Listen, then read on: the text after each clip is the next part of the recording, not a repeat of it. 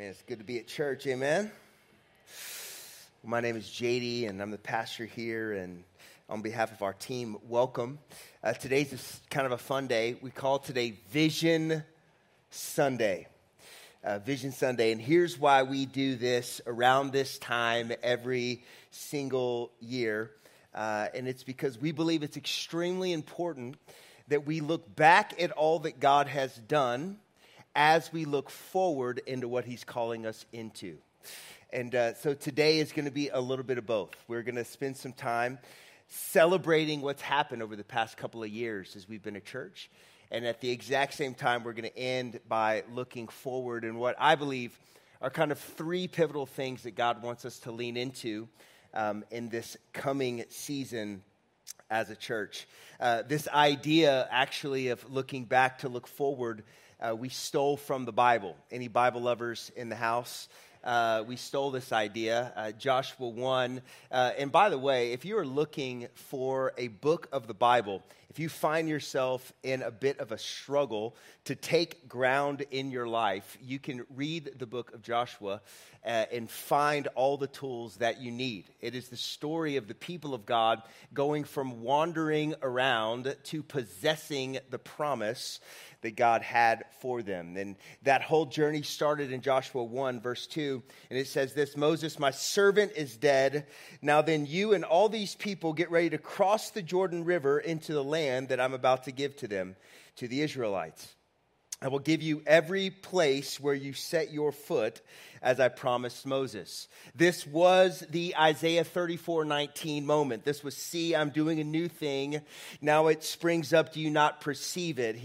God speaks to Joshua and it's like, hey, Moses has now died. Now it's your turn, Joshua, to now not just walk around the borders of the promise, but to begin to possess the land that I had promised to you.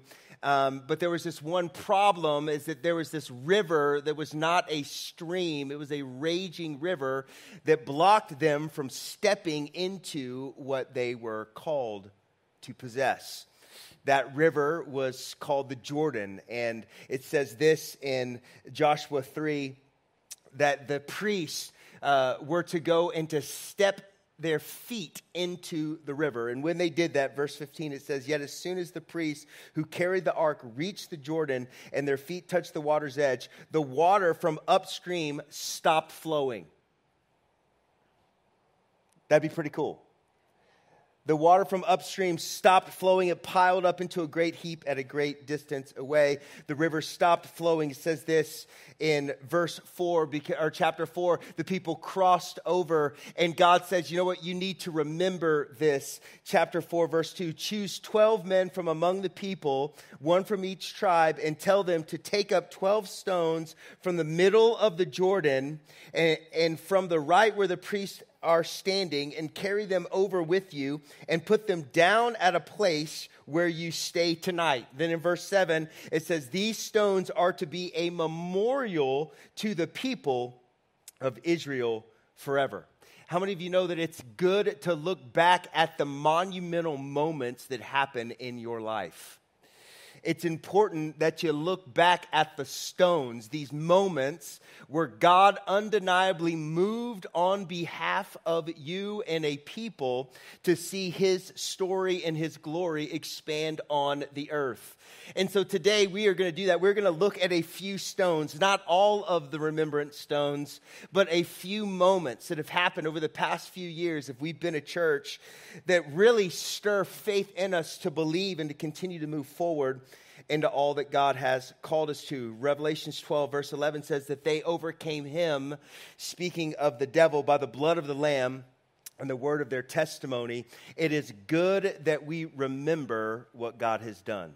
It's good that we not just think about it, but we talk about it, that we tell stories of it, because it stirs our faith to continue to move forward into all that God has for us. Now, I want to throw a little bit of a disclaimer out this morning. I've had a bit of a cold, and I took NyQuil last night, and I don't feel like it's let me go. I don't know if anybody has ever experienced that, and so if I start going into like a prophetic word about aliens coming or something, That is NyQuil talking. That is not me, okay? So if I'm a little jumbled, I apologize, but I'm going to do my best and hang on to this podium so I don't fall over, okay?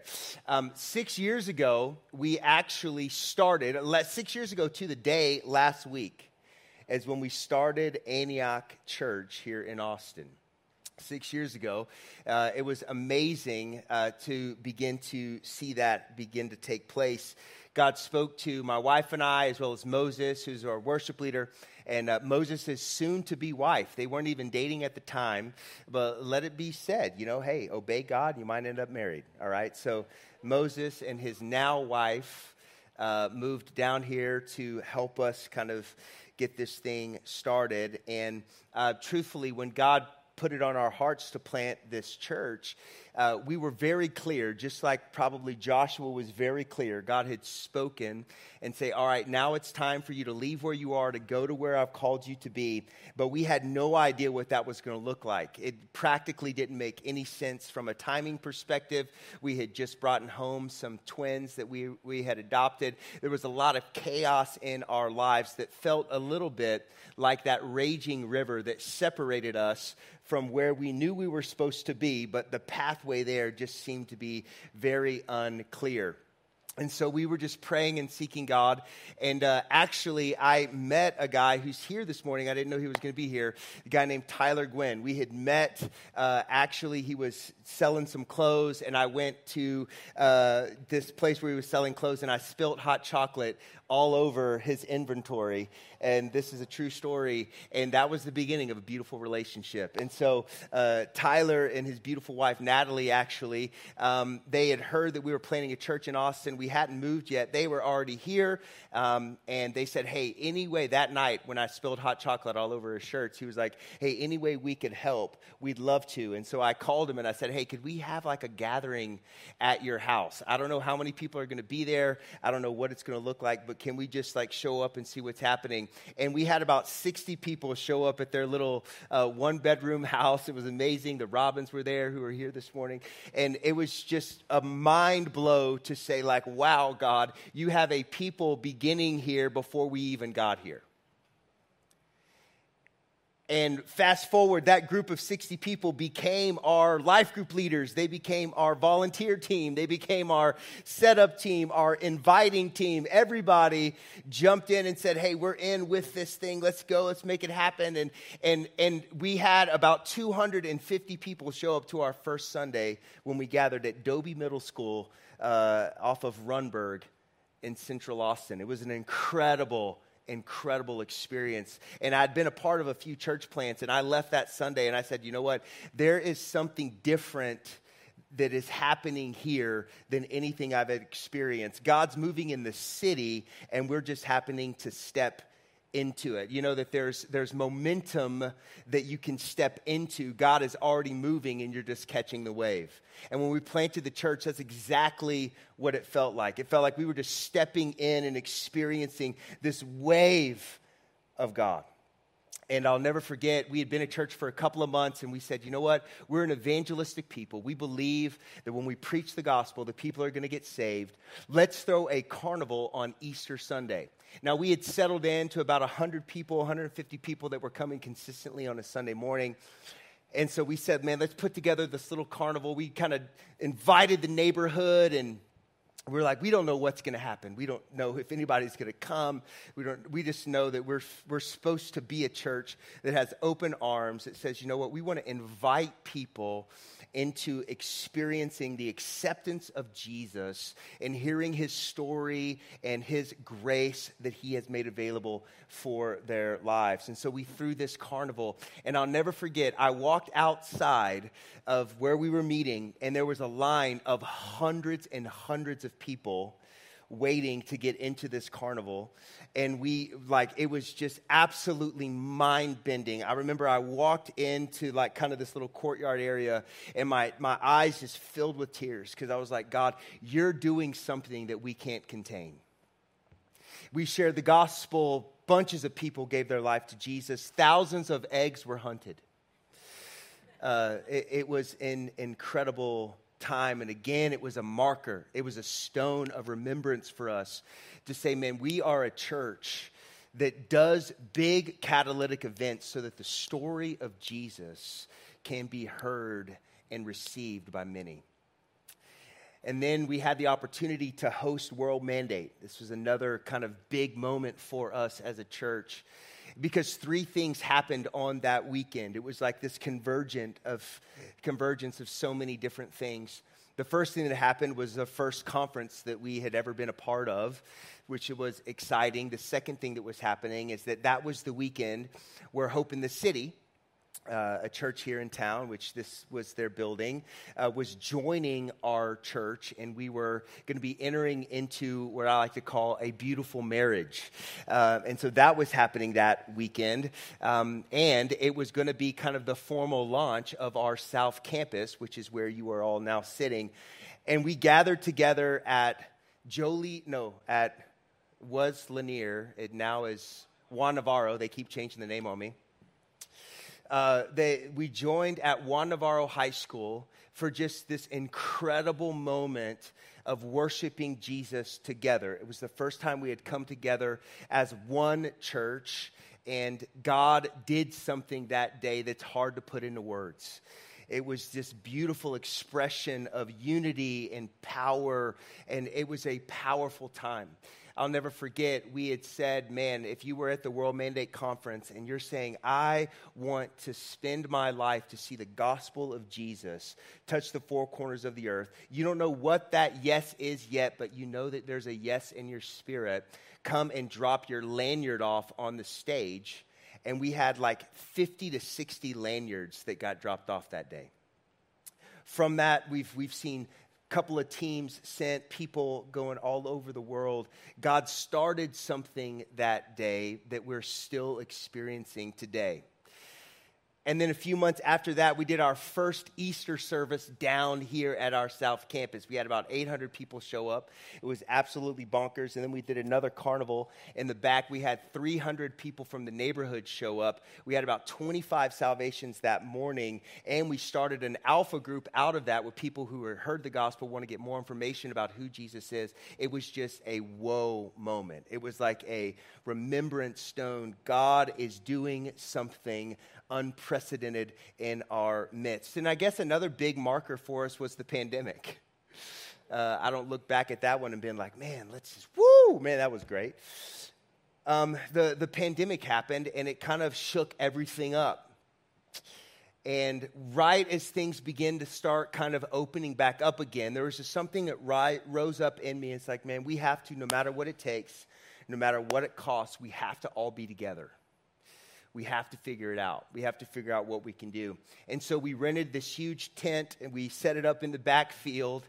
And we're like, Easter Sunday, man, we're all coming back together, and we're going to worship Jesus together in the tent. And it was an unbelievable time. I still remember walking from the back to the front, just people pouring out of the sides of the tent, and just so many faces just covered in tears. And yeah, the presence of God was in the place, but it was also this moment of remembering, man, it just matters that we gather. It matters that we gather. It matters that we do things together. It matters that we worship Jesus together. Sometimes it's hard, but it's always good. And then we had that unbelievable experience that we called Nights of Revival. We had Upper Room that was with us, and it was just another one of those moments where God was in this place, establishing in us yet again that we are a people of purpose, we are a people of passion, and that we are a people that believe that God wants to do unprecedented things in our city. And as we look forward, as this pile of remembrance stones, and there's so many more stories, and I could go around so many faces of people that were there with us from the beginning and different key points along the way.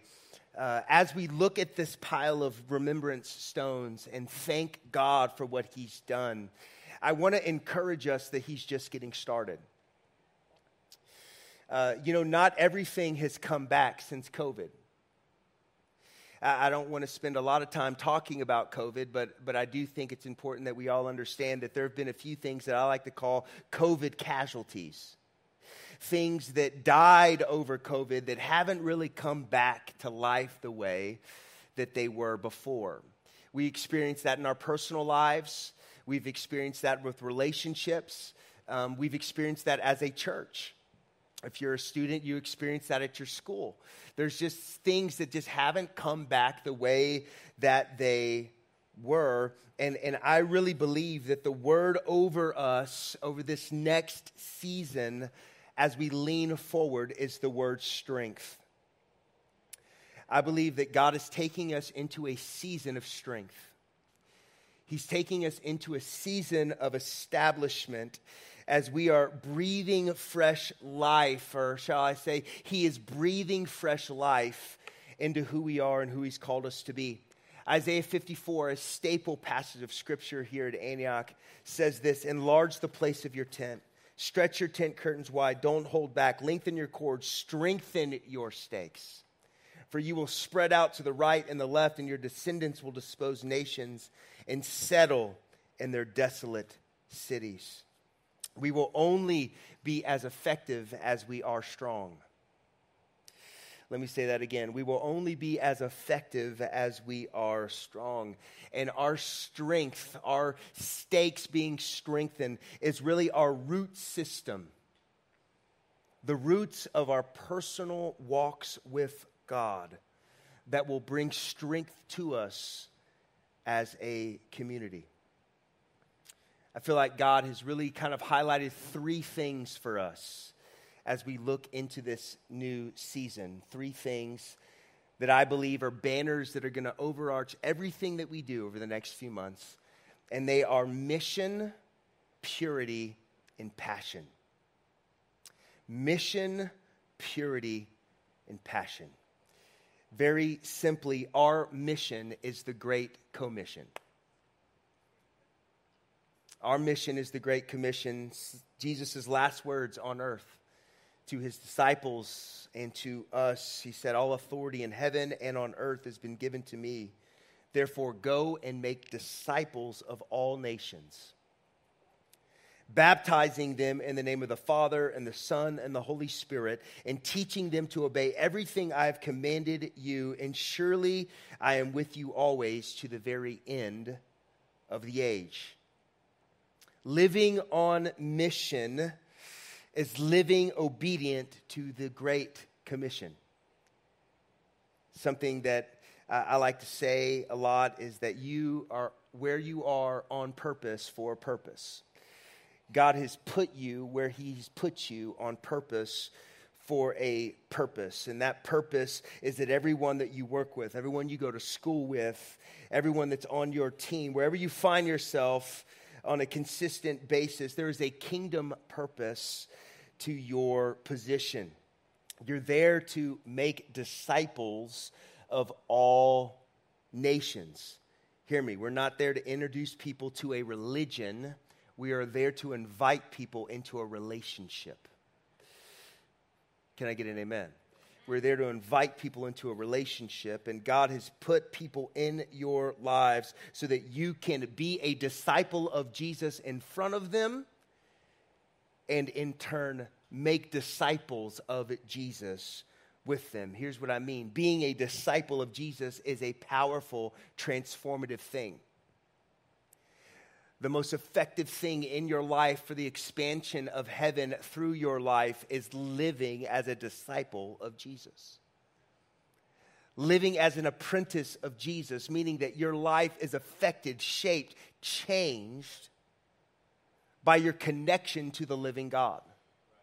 What you do, say, where you go, how you act, how you respond, what you expect is influenced and shaped by your relationship with Jesus. And that is so powerful and countercultural that oftentimes it is the loudest thing in the room, even as you say no words. I'll never forget in college, I took an English mini-mester. I only did it one time. It was horrible. Okay, mini-mesters are awful. It's like they slam all the work into like 6 weeks or something. And it was every day we showed up at class, the professor would just pile on research papers and books to read and all this stuff. And this girl was sitting next to me, and she was like, "Why are you not freaking out?" Now, that summer, I had decided I am going to ingest Philippians 4. So I had made it my ambition. I'm going to read Philippians 4 all the time, and I want this to reflect my life. And it says, "Be anxious for nothing, but in everything by prayer and supplication with thanksgiving, let your requests be made known to God, and the peace of God, which surpasses all understanding, will rule and reign, will guard your heart, and your mind through Christ Jesus." I remember she looked at me and she was like, "It's a scripture?" I was like, "Yeah." I was like, this scripture is talking about a relationship with the living God, and that is the only reason why I'm not freaking out about all this stuff.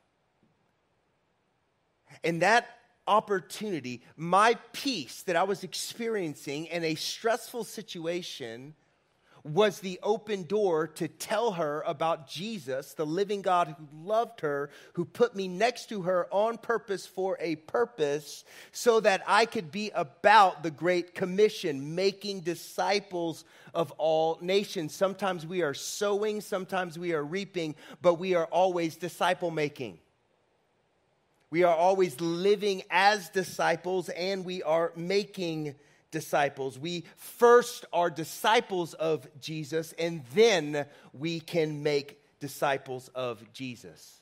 Church, we have to get back to making disciples of Jesus. Discipleship is one of those COVID casualties, if I'm being really honest with you. For two primary reasons. For one is that we all of a sudden got scared to hang out with one another, and that has cultural effects. Okay, it really does.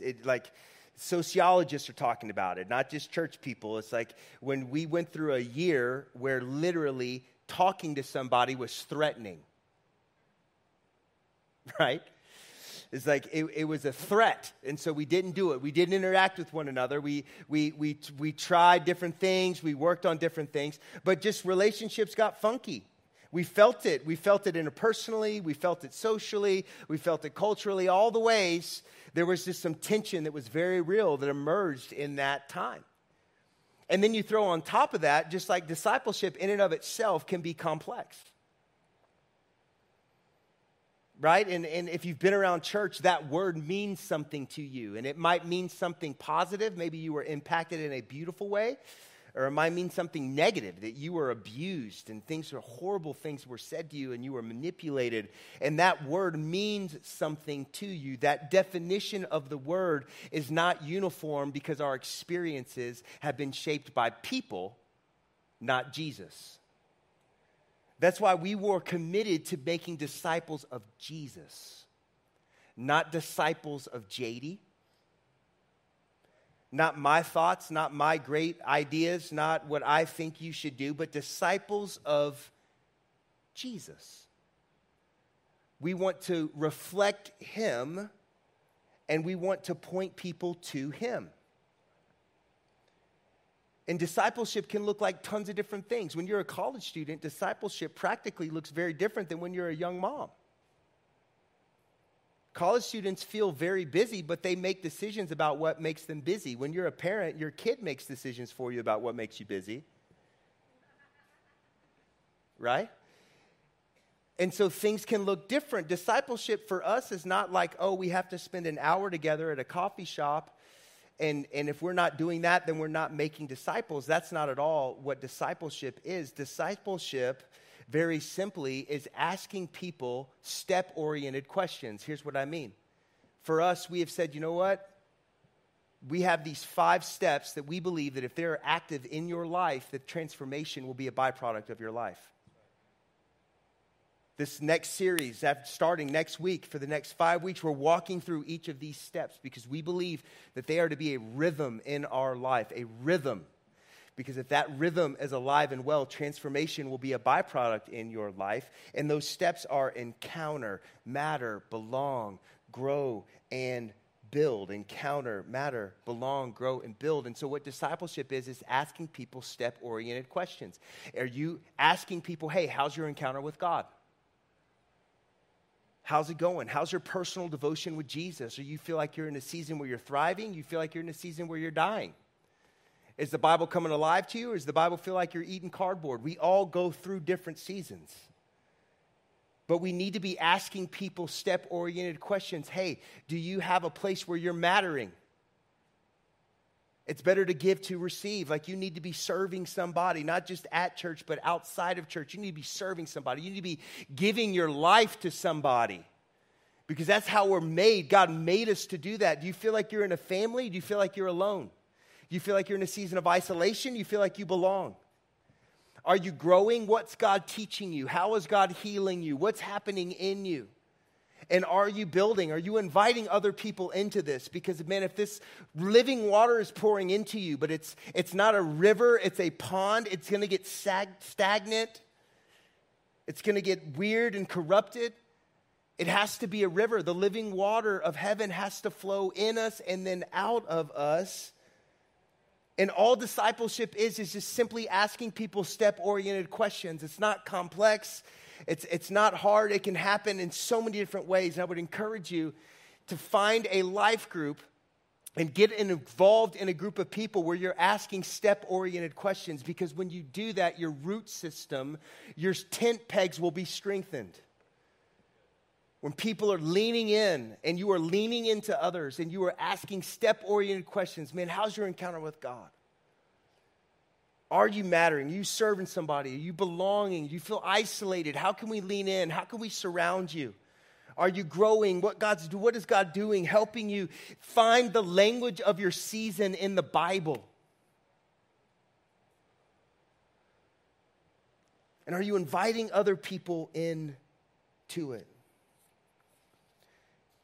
I think discipleship is a theme for us over these next few months. It's because we want to get stronger. We want to build our house on the rock of our salvation. And this biblical idea that at times can feel very complicated and because of our personal experiences in the natural doesn't mean that we should give up on it. It means that we should keep fighting for a pure expression of it. And that's what we want to do. We want to live on mission by being obedient to the Great Commission to make disciples of all nations. Romans 6, verse 1 says this, "What shall we say then? Shall we go on sinning so that grace may increase? By no means. We are those who have died to sin. How can we live it any longer? Or don't you know that all of us who were baptized into Christ were baptized into his death, and we were therefore buried with him through baptism into death, in order that just as Christ was raised from the dead through the glory of the Father, we too may live a new life." When we talk about being a people of mission and being a people of purity, it means that we are saying our lives should reflect the resurrection of Jesus. Our lives should reflect the resurrection of Jesus. Psalms 24 says, "Who may ascend the hill of the Lord? Who may stand in his holy place? The one who has clean hands and a pure heart, who does not trust in an idol or swear by a false God." Purity is a pursuit more than a destination. Purity is a pursuit more than a destination, because we are always going to be broken, sinful, corrupted, saved by grace people. Until we experience glory in heaven, we are still broken. And that grace that we experience is grace so that we can grow in maturity and can keep entering into the throne room of grace with confidence, becoming like Jesus. becoming more of a reflection of him. And what that means is that the more that we spend time with him, the less of the junk that is in us is reflected, and the more of the glory that is in him begins to shine through. Meaning that our lives should look different because we are lovers of Jesus. The decisions we make are different. The things we do, the things we watch, what we say, what we don't say should reflect that we walk in a relationship with the living God. I like to say that the love that God has for you is not impacted or affected by what you do. But what you do shows everyone what you love. God's love for you is not going to change. But the decisions you make will reflect what you love, what you care about, what matters to you, what satisfies you. And the invitation is that we would be a people that have clean hands and a pure heart. Not a perfect people, but a people that constantly come to the throne room of grace with confidence and repent of our sin and say, God, would you come and would you fill me with the Holy Spirit and would you wash me clean so that I can experience again the saving, beautiful, cleansing grace that you have for me. We want to be a people that our lives reflect what we believe. That our lifestyle is shaped by the relationship that we have with the living God. We want to be a people of mission. We want to be a people of purity. And we want to be a people of passion. Romans 12, verse 10 really kind of says this whole sermon in one verse. Some of you were like, could you just have read that?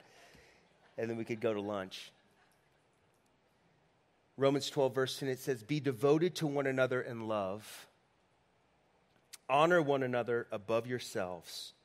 Never be lacking in zeal, but keep your spiritual fervor serving the Lord.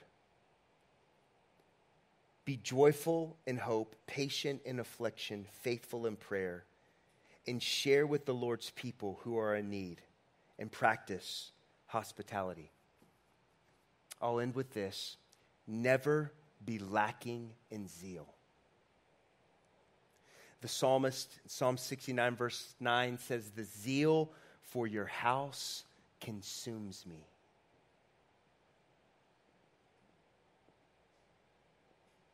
Church, it's time for us to get passionate about the house of God again. Just last weekend, I was hanging out with Francis Chan, and he was talking about how something he's been experiencing as he's been traveling around is that there's a dullness that has settled over the people of God since COVID. There's this kind of, just this dull hue, if you will, a fog. A little bit of kind of how I feel this morning. The NyQuil won't let go. And I feel like the invitation for us is to say, no, we're going to be a people of passion. We're going to be a people that are never lacking in zeal. You know what zeal means right there? It means great energy or enthusiasm.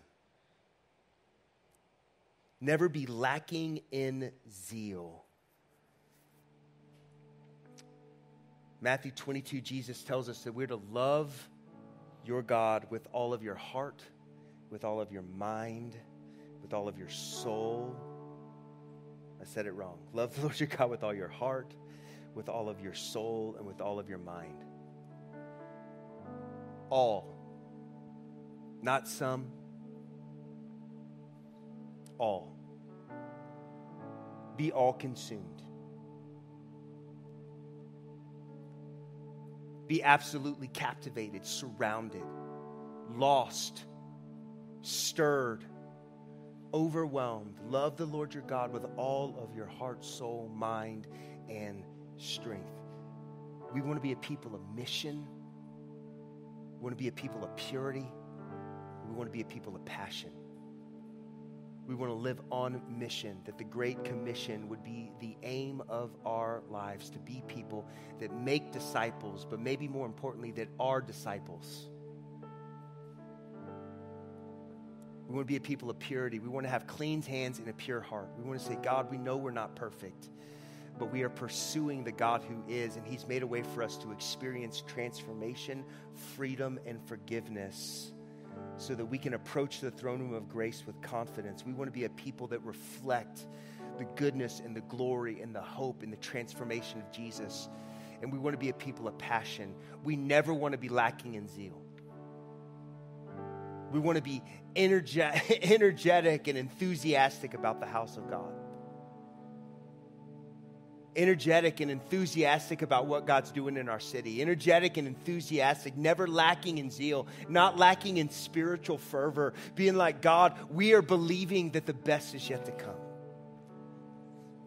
That you want to do things beyond what we can even ask, hope, or imagine. And man, we've seen some incredible things happen over the past 6 years. And we're looking forward over the next 6 years and we're saying, God, do even more. Do even more. That we're going to be even more people of mission. Even more people of purity. Even more people of passion. That it would be a marker over our church. That this is a house that reflects heaven. Every aspect of it. The beauty, the forgiveness, the glory, the zeal, that we would look like heaven. Amen? Stand to your feet.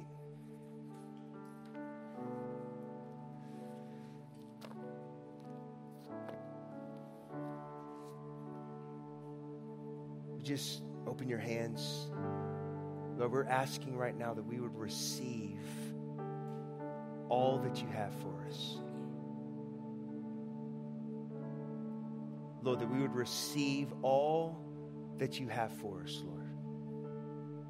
Lord, every person that's here, every individual, every family that's represented with the glory of God overwhelm each and every one of us beyond what we could ask, hope, or imagine. Lord, I pray that you would deposit in all of us a desire for your house, desire to live on mission, to be a people that live the Great Commission. Lord, a desire within us to be a people of purity, be a people that have clean hands and a pure heart. Lord, a desire, Lord, to be a people of passion, never lacking in zeal, never lacking in spiritual fervor, that the zeal for your house would consume us. In Jesus' mighty name.